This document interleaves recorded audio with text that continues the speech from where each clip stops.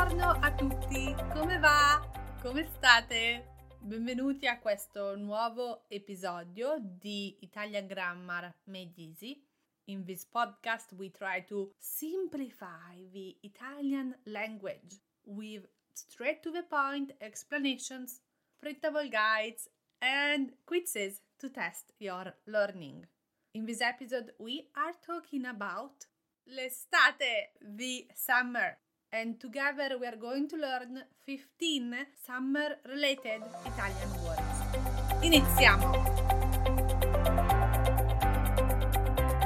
Ciao, sono Margherita. Remember to get your printable guide at italianmatters.com/87 and take the quiz at the same link to see if you learned the words that we are covering today. Of course, the first summer-related word is the word summer itself. L'estate, l'estate. Estate begins with a vowel, so we use the article L with apostrophe, l'estate, the summer.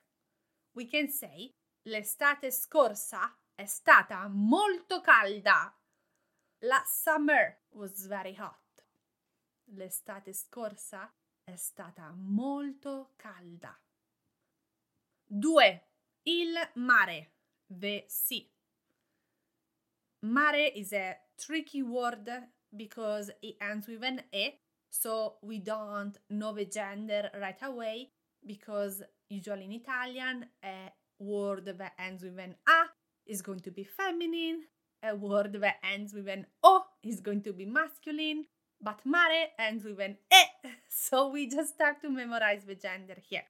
Mare is masculine, il mare. Questa estate andiamo al mare. This summer we're going to the sea. 3. La spiaggia, the beach. Let's repeat this one. It is a little bit tricky. Spiaggia. Spiaggia, double G verb, spiaggia. In vacanza passo tutta la giornata in spiaggia. On vacation, I spend whole day at the beach.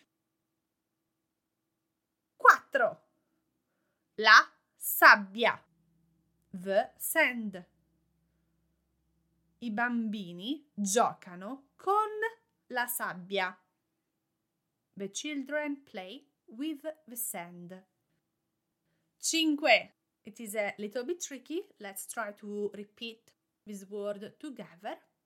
La conchiglia. La conchiglia. The shell. We have that hard k sound there. Conchiglia. We can say ho una conchiglia bianca. I have a white shell. 6. L'ombrellone. L'ombrellone. The sun umbrella. It probably reminds you of the word ombrello. Ombrello is umbrella in English. When we are talking about a big umbrella for the sun, we change ombrello to ombrellone. When we add the article, the, in English, we get l'ombrellone. L apostrophe, l'ombrellone. Passo le ore più calde sotto l'ombrellone.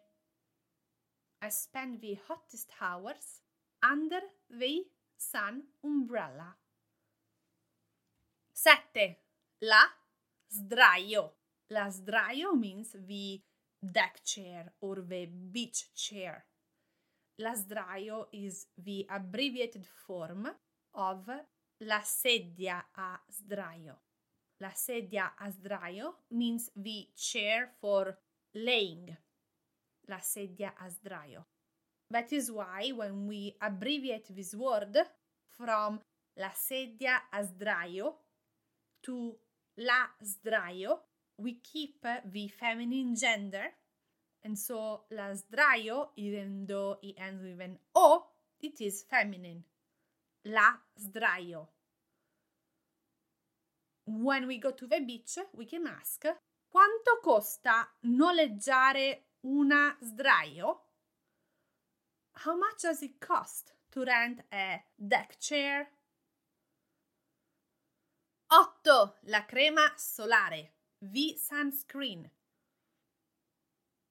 Literally, the cream sun. Crema means cream or lotion in English.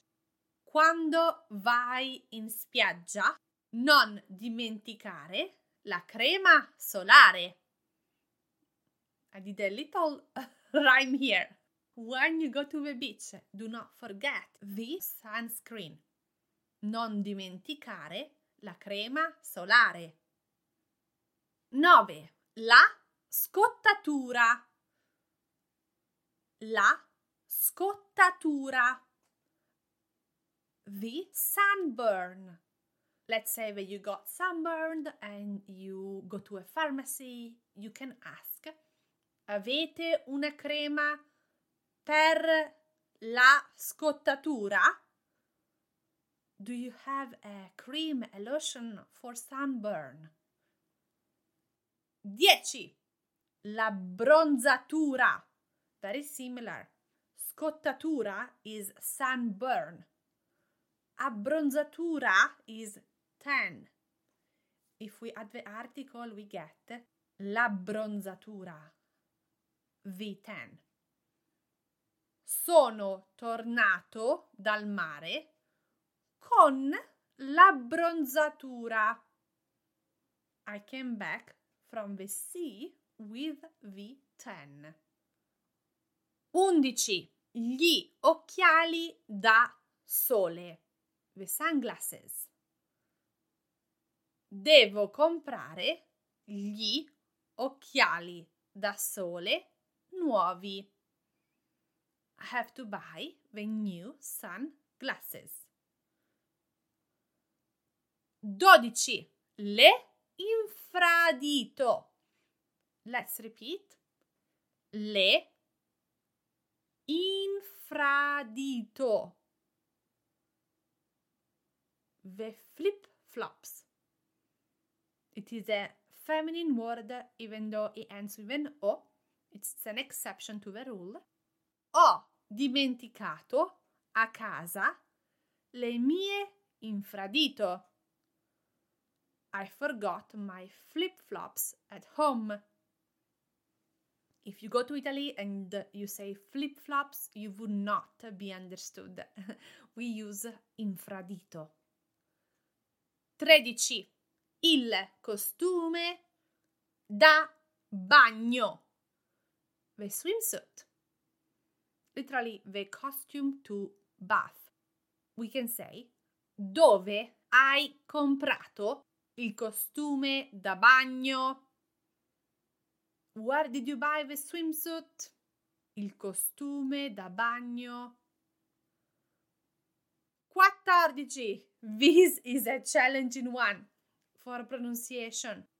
La piscina. Piscina. La piscina, the swimming pool. It's not pischina, it is piscina. Questo hotel ha una piscina? Does this hotel have a swimming pool? And then to the last one, something that is not common at all in Italy, so be aware if you're going there on vacation. L'aria condizionata. L'aria condizionata.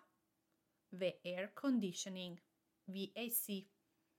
In Italia non c'è l'aria condizionata. In Italy, there is no air conditioning. But I promise you will still survive. Just get some water, go to the basement. That is what we used to do when I was younger. We would go to the basement in the summer where it is a lot cooler compared to the rest of the house. Eat some popsicle and enjoy the summer that way. Thank you so much for learning some Italian with me. Remember to download your guide. Ci sentiamo di nuovo settimana prossima e buona estate! Ciao!